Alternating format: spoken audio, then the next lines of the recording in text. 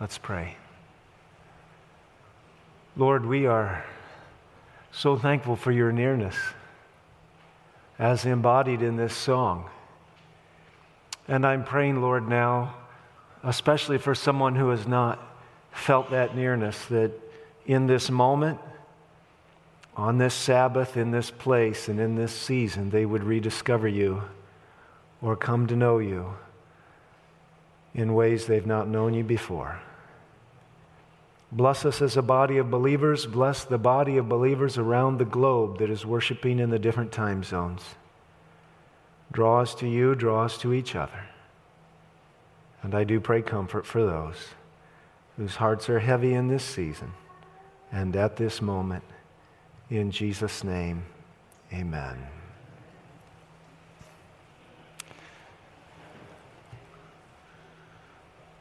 Writing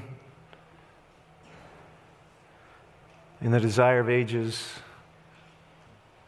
the author states, the story of Bethlehem is an exhaustless theme. In it is hidden the depths of the riches both of the wisdom and the knowledge of God. We marvel at the Savior's sacrifice in exchanging the throne of heaven for the manger and the companionship of adoring angels for the beast of the stall. Yet human pride and self-sufficiency stand rebuked in his presence, yet this was but the beginning of his wonderful condescension. It would have been almost infinite humiliation for the Son of God to take man's nature even when Adam stood in his innocence in Eden. But Jesus accepted humanity when the race had been weakened by 4,000 years of sin. And like every child of Adam, he accepted the results of the working of the great laws of heredity. What these results were is shown in the history of his earthly ancestors. He came with such a heredity to share our sorrows and temptations and to give us the example of a sinless life. I'd like to begin by quoting the words of Sir Isaac Watts. I sing the mighty power of God that made the mountains rise, that spread the flowing seas abroad and built the lofty skies. I sing the wisdom that ordained the sun to rule the day. The moon shines full at his command, and all the stars obey. I sing the goodness of the Lord who filled the earth with food, who formed the creatures with his word and then pronounced them good. Lord, how thy wonders are displayed where'er I turn my eye. If I survey the ground I tread or gaze upon the sky. There's not a plant or flower below but makes thy glories known. And clouds arise and tempests blow by order from thy throne. Creatures that borrow life from thee are subject to thy care. And there's not a place where we can flee, but God is present there. And may the breath of heaven breathe on each of us. Take your Bibles this morning and open them up to the Gospel of Matthew, Matthew chapter 1. This morning, I would like to trace the journey of Jesus from the beginning to the end of his earthly sojourn. Matthew chapter 1, and I'm going to be focusing on Jesus as a man under authority, in this case as a babe. Matthew chapter 1, looking at verse 20. His father is a man under authority. Lots of times the estate of the parents mentally, the culture of the mind of the parents, most of the time is the culture of the children. I can always tell when I'm engaging a child whom has never heard anything bad about me said at their house. They smile when they see me. They want to shake my hand. They want to talk to me. Conversely, when the culture of a home or a person's mind, in this case a leader, is dark, there tends to be the battle between light and darkness in the heart of the child. What is the culture of your mind, Dad? What is the culture of your mind, mother? Are you subject to the impress of the Spirit? Is the purpose of the commandment being filled in your heart? Love, pure love, a good conscience, and an unfeigned faith. If so, it's likely that your child or children will receive an inheritance that is priceless, the inheritance of hope, the inheritance of practical Christianity that brings light in the midst of darkness. Matthew chapter 1, verse 18. Now the birth of Jesus Christ was as follows. When his mother Mary had been betrothed to Joseph, before they came together, she was found to be with child by the Holy Spirit. This is a problem. This had never happened before, and it hasn't happened since, and it won't. She was engaged to a man and had a baby some other way, or was in the process of preparing to have one. For her husband-to-be, this created quite a decision moment. Verse 19. And Joseph, her husband, being a righteous man and not wanting to disgrace her, planned to send her away secretly.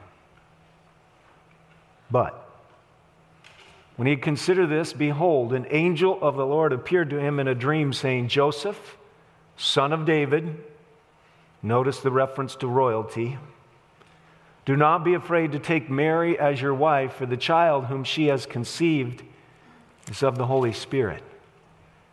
She will bear a son, and you shall call his name Jesus, and he will save his people from their sins. Now all this took place to fulfill what was spoken by the Lord through the prophet.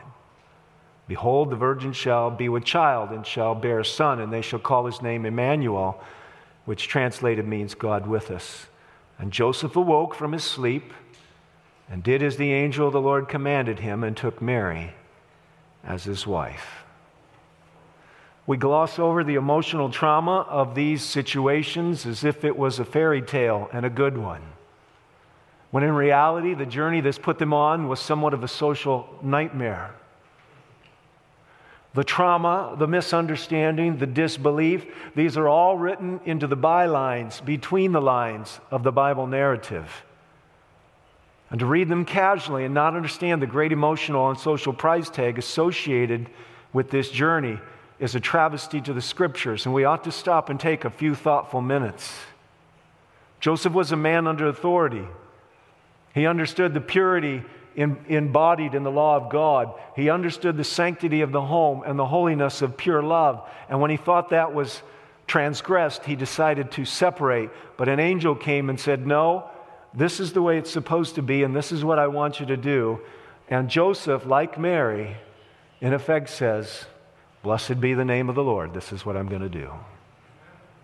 Being under authority was an experience, and is and will forever remain an experience of God's people. Sometimes the authority is good, sometimes the authority is bad. Take your Bibles and turn to Matthew chapter 2, verse 13. The wise men have come and gone. They have the means for what they're going to need to do.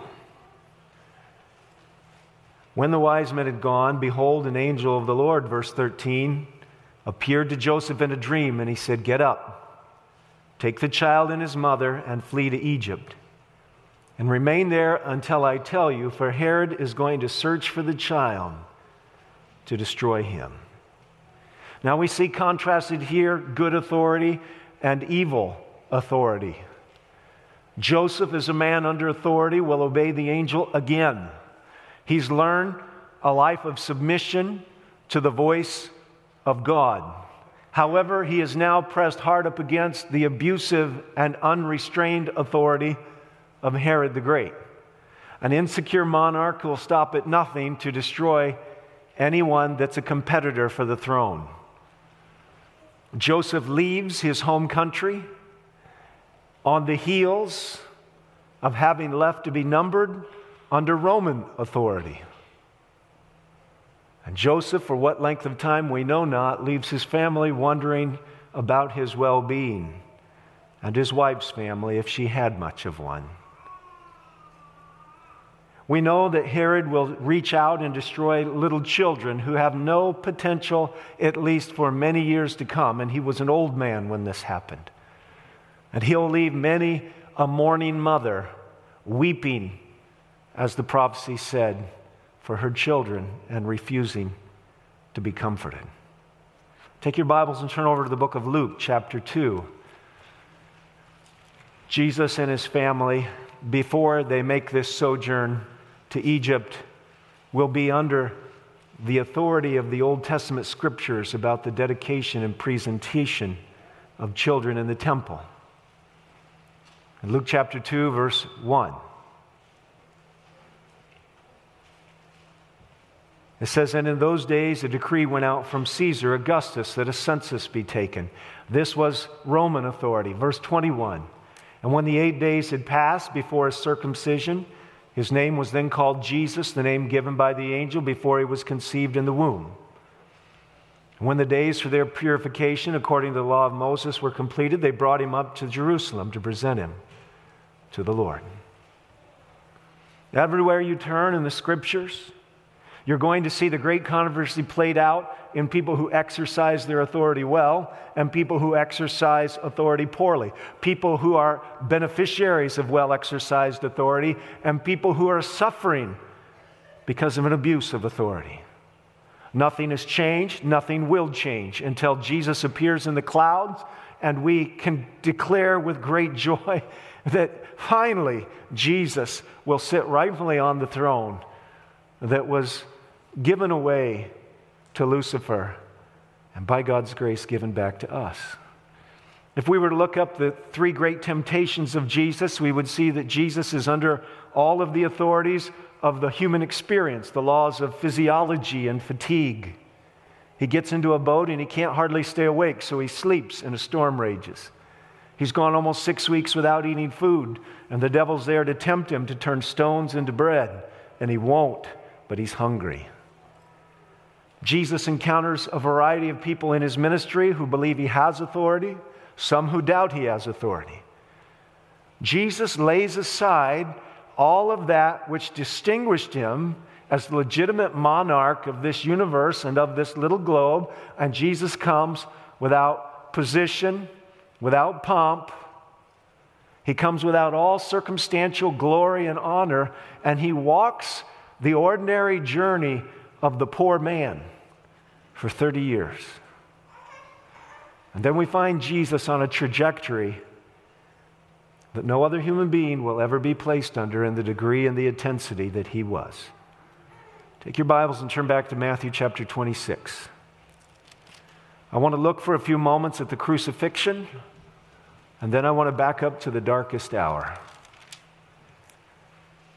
Matthew chapter 26. Jesus, throughout his 3.5 years of ministry, will bump into various powerful entities and structures of society, laws, powers. Jesus could have rightly exempted himself from being under any of their governance, but he did not. In Matthew chapter 26, looking at verse 47, we find Jesus placing himself under the authority of the mob. It says, while he was still speaking, behold, Judas, one of the 12, came up, accompanied by a large crowd with swords and clubs, who came from the chief priest and the elders of the people. There isn't a single thing about this that can be construed to be legal, just, fair, or any other adjective of procedural justice. And yet Jesus allows himself, against Jewish law, to be bound and judged in the dark of night. He does not deliver himself from the relational bonds of Judas, although he appeals to Judas by pronouncing his ability to see past his betrayal. And yet Jesus allows himself to be bound. There is a momentary flash of divinity when one of Jesus' disciples attempts to kill one of the mob, but gets an ear instead. And Jesus releases himself from the grasp of strong men, places the ear back on the side of the man's head, but once again subjects himself to the authority of the mob. I want to read a little bit farther. Verse 48. Now he who was betraying him gave them a sign, saying, "Whomever I kiss, he's the one, seize him." And immediately Judas went to Jesus and said, "Hail, Rabbi," and kissed him.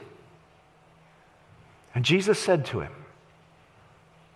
quite a phrase, "Friend." I want you to think about that word for just a moment.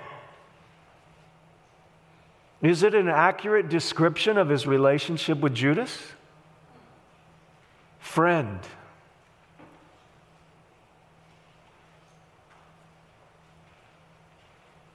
Do what you have come for. They came and they laid hands on Jesus and seized him. But behold, one of those who were with Jesus reached and drew out his sword and struck the slave of the high priest and cut off his ear. Then Jesus said to him, "Put your sword back into its place. For all those who take up the sword shall perish by the sword." And then verse 53 cannot be easily glossed over. Verse 53 is this little momentary commentary about remembering who Jesus is. They've come to the place where they can fit Jesus only into a frame, a paradigm, a structure of earthly upward mobility. This doesn't fit, so let's defend him. But Jesus has not forgotten who he is, where he came from, and where he's going. These are words similar to what is commented on in the Gospel of John when Jesus washes the feet of the disciples, knowing who he was, where he had come from, and where he was going. But this time Jesus verbalizes it. And he says, "Or do you think that I cannot appeal to my Father, and he will at once put at my disposal more than 12 legions of angels?" So anywhere from 48,000 to 72,000, depending on how you register the term legion at what point in time in history, Jesus, with one word, could beckon for 12 legions of angels to descend from heaven and reorder the structure of abuse that's around him. Put your sword away. Remember something. I could call the angels from heaven if I needed help, but he didn't. When it comes to the story of another good friend, Jesus does not deliver himself from the agony of his denial. Luke chapter 22. I appreciated the prayer today for the lonely and for reconciliation. And if there was anybody here today who is unreconciled, this would be a good season to let the King of Heaven bridge the gap that exists between you and another individual. Luke chapter 22, looking at verse 54. Having arrested him, they led him away, brought him to the house of the high priest. But Peter was following at a distance. Verse 55. After they had kindled a fire in the middle of the courtyard and had sat down together, Peter was sitting among them. And a servant girl, seeing him as he sat in the firelight and looking intently at him, said, "This man was with him." But he denied it, saying, "Woman, I do not know him." And a little later another saw him and said, "You're one of them too." And Peter said, "Man, I'm not." And about an hour had passed, another man began to insist, saying, "Certainly this man also was with him, for he is a Galilean too." And Peter said, "Man, I don't know what you're talking about." And immediately while he was still speaking, a rooster crowed. And this is the only one of the Gospels who makes this commentary. But there was a bit of communication without words between Jesus and Peter. It says the Lord turned and looked at Peter. Now, if you've never read The Desire of Ages and its account of this moment, the book would be worth buying just to read what the writer says about that look. For in that look there was no condemnation, only pity. The one to be pitied was the one bound in the kangaroo court, experiencing the wrong judgments of Caiaphas and Annas. And yet Jesus will not release himself from being outside the realm of the relationships that he's in. And some of those relationships are toxic and evil, and some of them right now are strained, and you might say almost broken. But Jesus does not remove himself from the situations of suffering, and it's a good thing that he reminded us that as he was the man of sorrows and acquainted with grief, there will be times when we suffer too. Wrongly. Unjustly.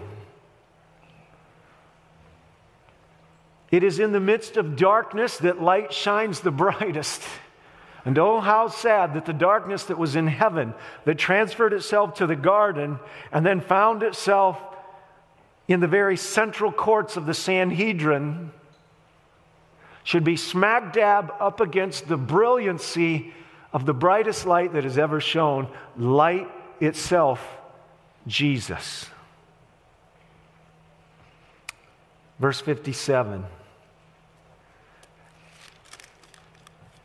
The Bible tells us that Peter abandoned his loyalty to Jesus, and it was painful to Jesus. Turn back to Matthew chapter 26. I want to look for a moment at the other authority that Jesus was subject to. Jesus was first taken to Caiaphas. It was a terrible experience that he had there. None of it deserved. Matthew chapter 26.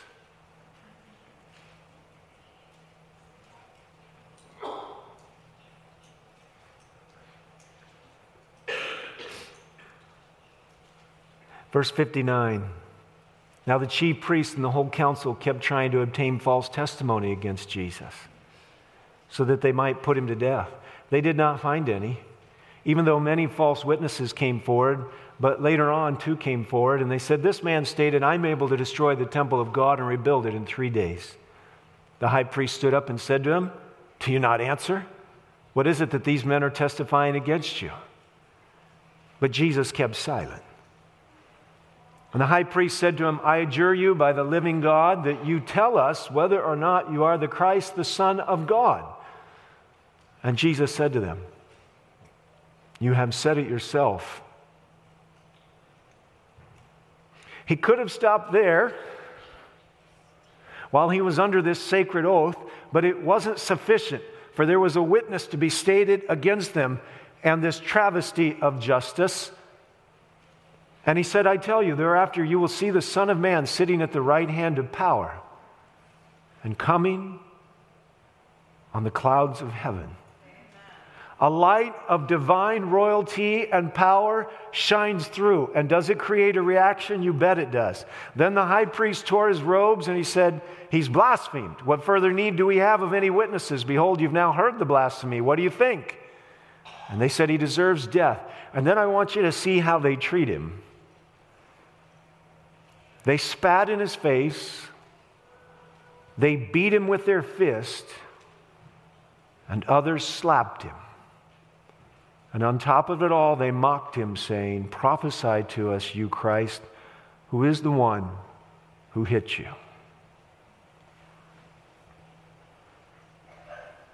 Peter will remind us that when we go to suffering in the cause of Christ, at least to most of his writers, he reminded them they've not yet suffered as unto blood. Jesus will remind us in the Sermon on the Mount that we will be blessed when we suffer in his name. And the story of the apostles in the New Testament, singing songs and rejoicing that they're worthy to suffer, are walking in the shadow of one who suffered at the wrong hands of authority. And how many of our Adventist pioneers, how many of our faithful missionaries have been abused for nothing more than taking the name of Jesus wherever they went? If we think that when Paul made his Nazarene vow and all the suffering that he suffered as a result of taking bad counsel from the GC committee of his day or the division committee of his day, if we think he was the first and the last, we ought to wake up and say to ourselves, like Jesus, there will be moments when we suffer under injustice or misunderstanding or both, but that doesn't mean the darkness can't still be pierced by the light. He was taken to Pilate, chapter 27. Let's look at verses 1 and onward. Now when the morning came, all the chief priests and the elders of the people conferred together against Jesus to put him to death. And they bound him and they led him. They led him away and they delivered him to Pilate, the governor. Now when Judas, who had betrayed him, saw that he had been condemned, he felt remorse, and he returned the 30 pieces of silver to the chief priests and the elders, saying, I've sinned to betray innocent blood. But they said, what is that to us? See to it yourself. And he threw the pieces of silver into the temple sanctuary, departed, and he went away, and he hung himself. Verse 11. Now Jesus stood before the governor, and the governor questioned him, saying, are you the king of the Jews? And Jesus would speak to him, and he said to him, it is as you say. Quite a bold thing to say to a provincial leader who has to constantly deal with the rebellious nature of an unsubdued group of people.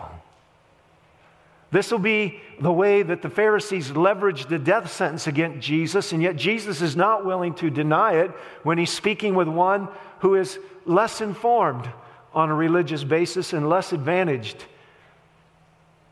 as the children of light. And while he was being accused by the chief priests and the elders, he did not answer. Then Pilate said to him, do you not hear how many things they testify against you? And he did not answer him with regard to even a single charge, so the governor was quite amazed. Last week when I finished this sermon,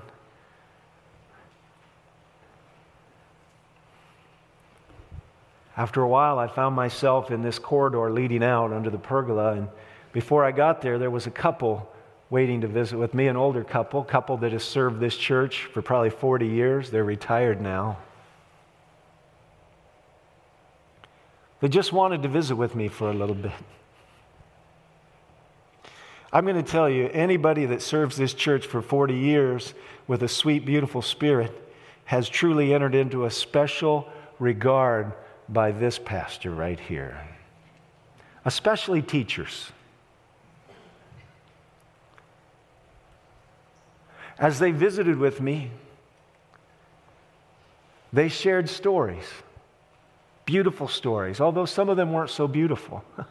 But the way they shared them was beautiful. They made an interesting statement to me. I can't get it exactly verbatim, but I'll be close. They said, you know, Pastor, it's not our job to fight for our rights. Now, there's something about truth that ought to be enunciated. But there's a point in time in which fighting for your rights is fighting the wrong battle. God is not off his throne. The scripture says he sits encircled above the earth. There are times when truth should be spoken, even if it, like Stephen, is writing your own death sentence, and there are times when you should be silent and let the circumstances say what they must, and God may send another to your defense. In this case, there was none. Jesus would speak a word to Pilate, but he would say nothing to the scribes and the Pharisees. They had no interest in justice and truth. They had no desire to be of a true mind, and Jesus left them to the darkness of who they were. But Pilate himself, understanding the very different natures of the two, one individual and group he was dealing with, was amazed to see the Son of God with a stately, dignified bearing, not bothering to respond to their attempt to pluck the insecurities or the fears of Jesus. Jesus won't answer them, and Pilate is amazed. Sometimes the best approach we can take is just be quiet.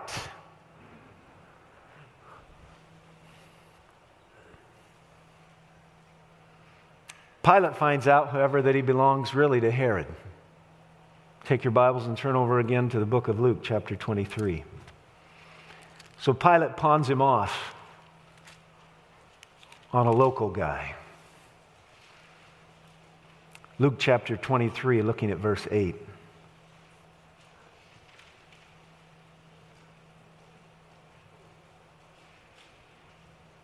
Now Herod was very glad when he saw Jesus, for he had wanted to see him for a long time, because he'd been hearing about him and was hoping to see him and see some sign performed by him. That's not a very positive commentary on a leader. It's got a little bit of that human curiosity, like going to a roadside circus and wanting to see the railroad car or the semi-truck car that has the freak show in it. He questioned him at some length, but he answered him nothing. This is interesting now. And the chief priests and the scribes were standing there accusing him vehemently. And Herod with his soldiers, after treating him with contempt and mocking him, dressed him in a gorgeous robe and sent him back to Pilate. And Herod and Pilate became friends with one another that very day, for they'd been enemies with each other. After this, Jesus was turned over to the Roman soldiers.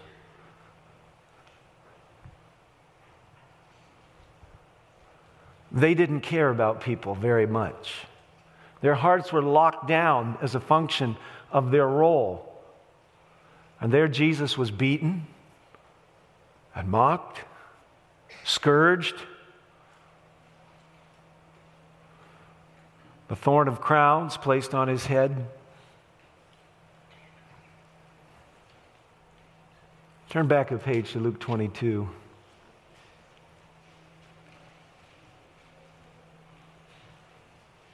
But the darkest hour came before all of this. Verse 39. They've broken bread. They've walked across the Kidron Valley. They've sung a hymn, but as they enter the garden, as they come up to the Mount of Olives and they enter the Garden of Gethsemane, Jesus goes strangely silent, and it bothers and disturbs the disciples.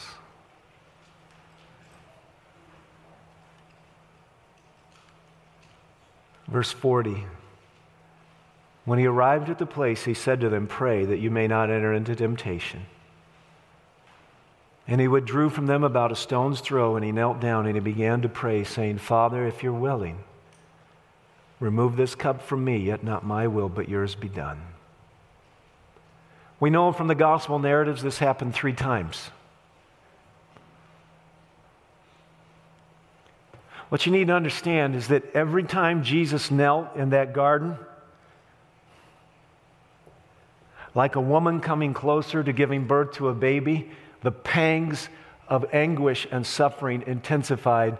And Jesus, in the first hour, was strained and stressed beyond anything the disciples had ever seen. In the second hour, Jesus began bleeding great drops of blood.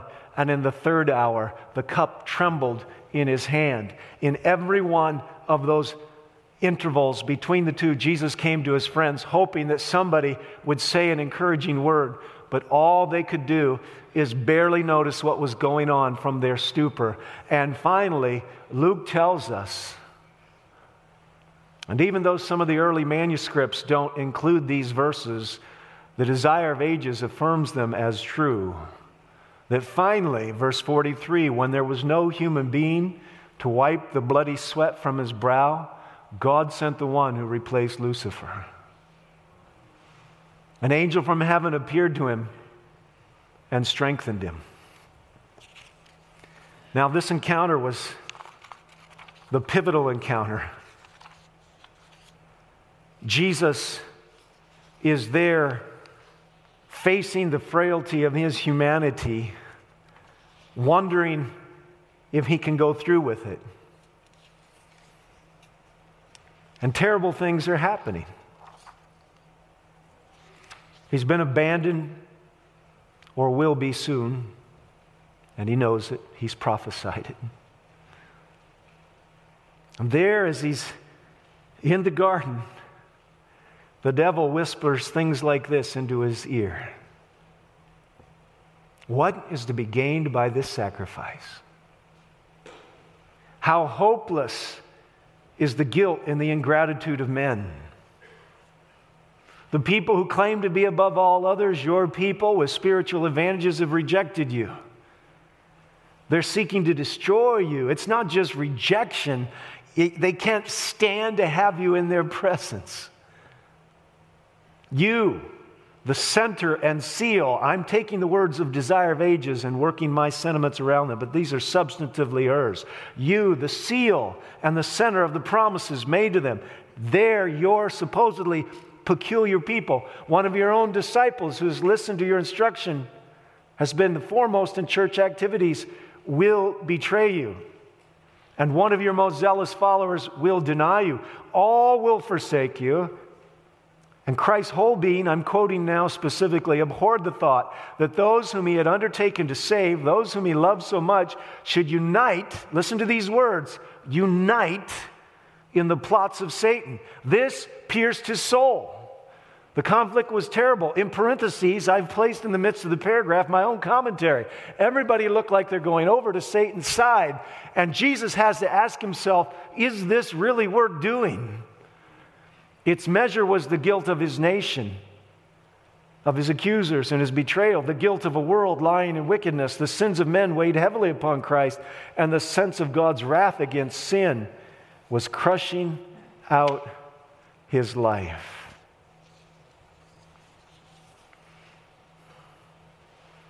God suffered with his Son. The angels beheld the Savior's agony. 693, Desire of Ages. They saw the Lord enclosed by legions of satanic forces. His nature weighed down with a shuddering, mysterious dread. There was silence in heaven. No harp was touched. Could mortals have viewed the amazement of the angelic host as in silent grief they watched the Father separating his beams of light and love and glory from his beloved Son, they would better understand how offensive in his sight is sin. The world's unfallen and the heavenly angels had watched with intense interest as the conflict drew to its close. Satan and his confederacy of evil, the legions of apostasy, watched intently this great crisis in the work of redemption. The powers of good and evil waited to see what answer would come to Christ's thrice repeated prayer. Angels longed to bring relief to the divine sufferer, but this might not be. No way of escape was found for the Son of God. In this awful crisis, when everything was at stake, when the mysterious cup trembled in the hand of the sufferer, the heavens opened. This is the darkest moment in the history of man. Jesus, the God-man, not exactly like us, but yes, like us. Not just mind, body, and soul. He was God, mind, body, and soul. He was in most every way exactly as we are, and yet not quite as we are, for he was fully God and fully man. And so there Jesus, with the weight of my sins on his shoulder, with the weight of the darkness of my sins crowding out the light of his Father, and thinking that nobody, not one, can understand or appreciate.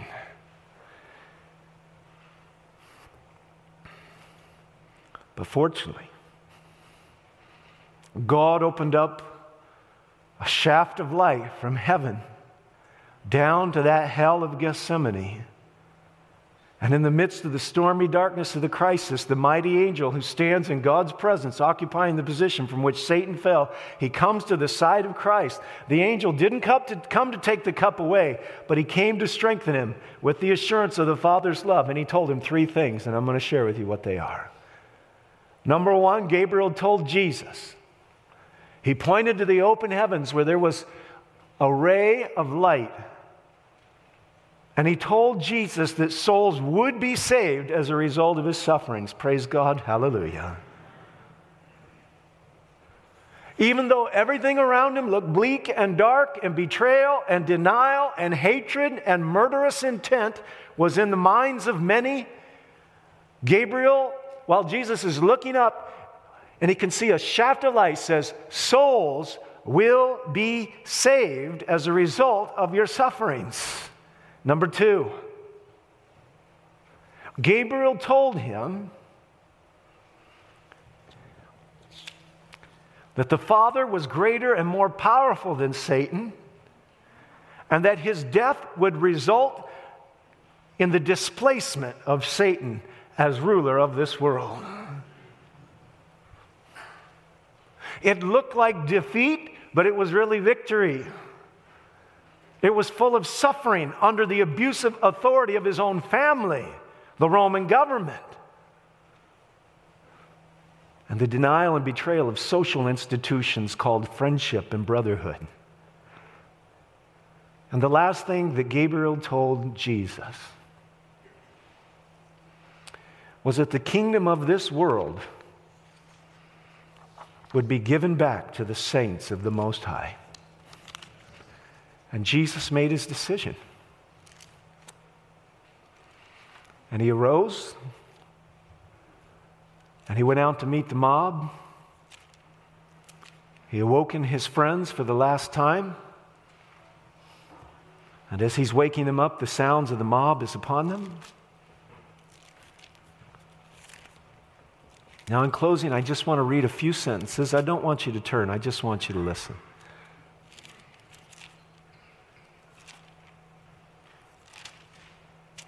Just listen. If there's any encouragement in Christ, if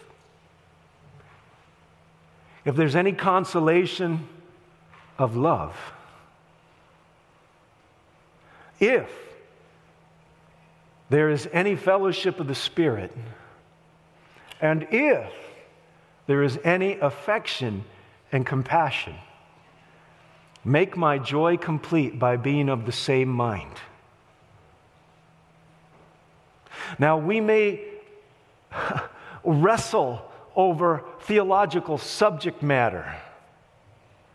We may wrestle over points of view and perspective on religious topics. We may even find ourselves under the influence of one who disagrees with us and has power over us. But Paul's appeal is to make his joy complete by being of the same mind and maintaining the same love, united in spirit, intent on one promise. Don't do anything from the insecurity of selfishness and empty conceit. But with humility of mind, think of the guy sitting next to you or the woman down the pew from you as more important than yourself. Don't look out for your own personal interest only, but look out for the interest of others, and have this attitude in yourselves, which was also in Jesus. Although he was exalted in form, he was God. It wasn't anything that he hung on to. He didn't require or regard equality with God as something to be grasped, but he emptied himself, taking the form of a bondservant, which, by the way, is exactly what Judas's 30 pieces of silver could get you in Exodus. And being made in the likeness of a man, and being found in the appearance as a man, he wasn't fully exactly like you and me. He was somewhat different. But he experienced with an intensity beyond anything we'll ever know the temptations we've faced. He humbled himself by becoming obedient. to the point of death. And while Paul will not enunciate and extrapolate, while Paul won't go on to declare all of the unholy and ungodly alliances and the abuse of authority that led to this, the gospel writers do it for us. And for this reason, God highly exalted him and bestowed on him a name which is above every other name, so that at the name of Jesus every knee will bow.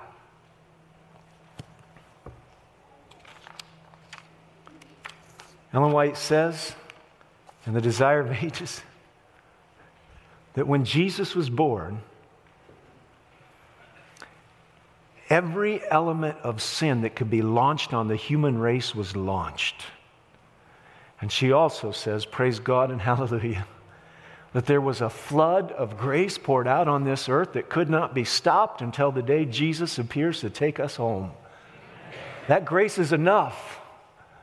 You may suffer in the name of Christ. You surely will. Have you ever been a child? Do you think the parents always got the authority thing just right? You will suffer at the hands of your boss. It might be that your boss is an ordained minister. It might be that your boss is a commissioned minister. It might be that your boss is a president of some religious institution, and you might suffer. Injustice might be your lot. Just remember this. Kingly power shines the brightest in the darkest. And the beauty of Christ, there need be no discomfiture of your soul. You are not out of the purview of heaven. He sees what's going on in your life. He knows what you're suffering. He knows where wrong exercises of authority have caused you pain. And He is still on the throne. But before He got there, He walked the valley of sorrow, suffering, and abuse. So if you follow the blood-stained feet of Jesus, you'll probably go over some of the same ground. And you'll end up in the same place with the same joy and the same hope. Welcome to the human race, where we don't treat each other the way we should all the time. And welcome to the hope of Jesus, where someday it won't be so. And until then, the light that shone above the hills of Bethlehem can still shine into our heart and be reflected out of our heart. And the world will take notice.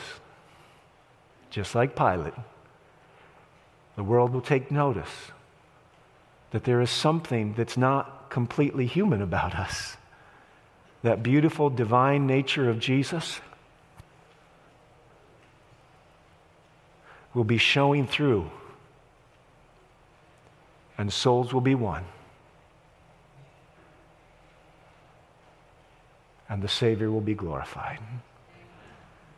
May God bless us as we remember how Jesus left it all behind. Would have been infinite humiliation just to come like Adam, but He came so much lower than Adam. And He's leading us to the high ground of the new kingdom with the new experience in our heart. May God bless us as we make that journey today. Lord, it's one thing to think back on the story of your Son's sojourn on earth and to arraign those that had charge over Him in the bar of justice as guilty, abusive. That's another thing to know, Lord, that it was our sins, my sins. It was my voice and my actions. No different from those who abandoned Him and abused Him 2,000 years ago. And to think, Lord, that you should suffer abuse under the authority of my unconverted heart, who rejects and refuses the purity of heaven,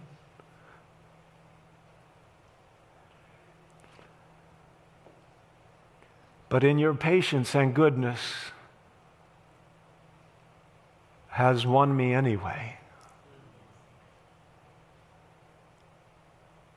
There is not a one of us, Lord, who has not abused you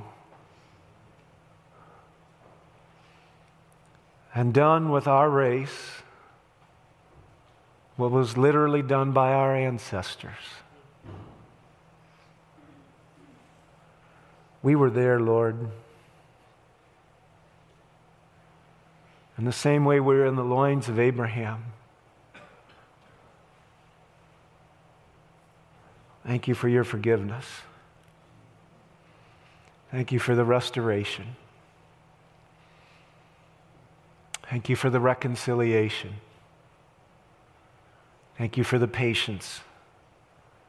May we now offer it to each other and to a world who may never have experienced it and probably doesn't understand it. In Jesus' name I pray.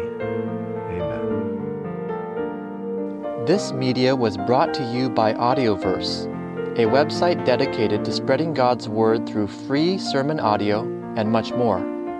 If you would like to know more about Audioverse, or if you would like to listen to more sermons, please visit www.audioverse.org.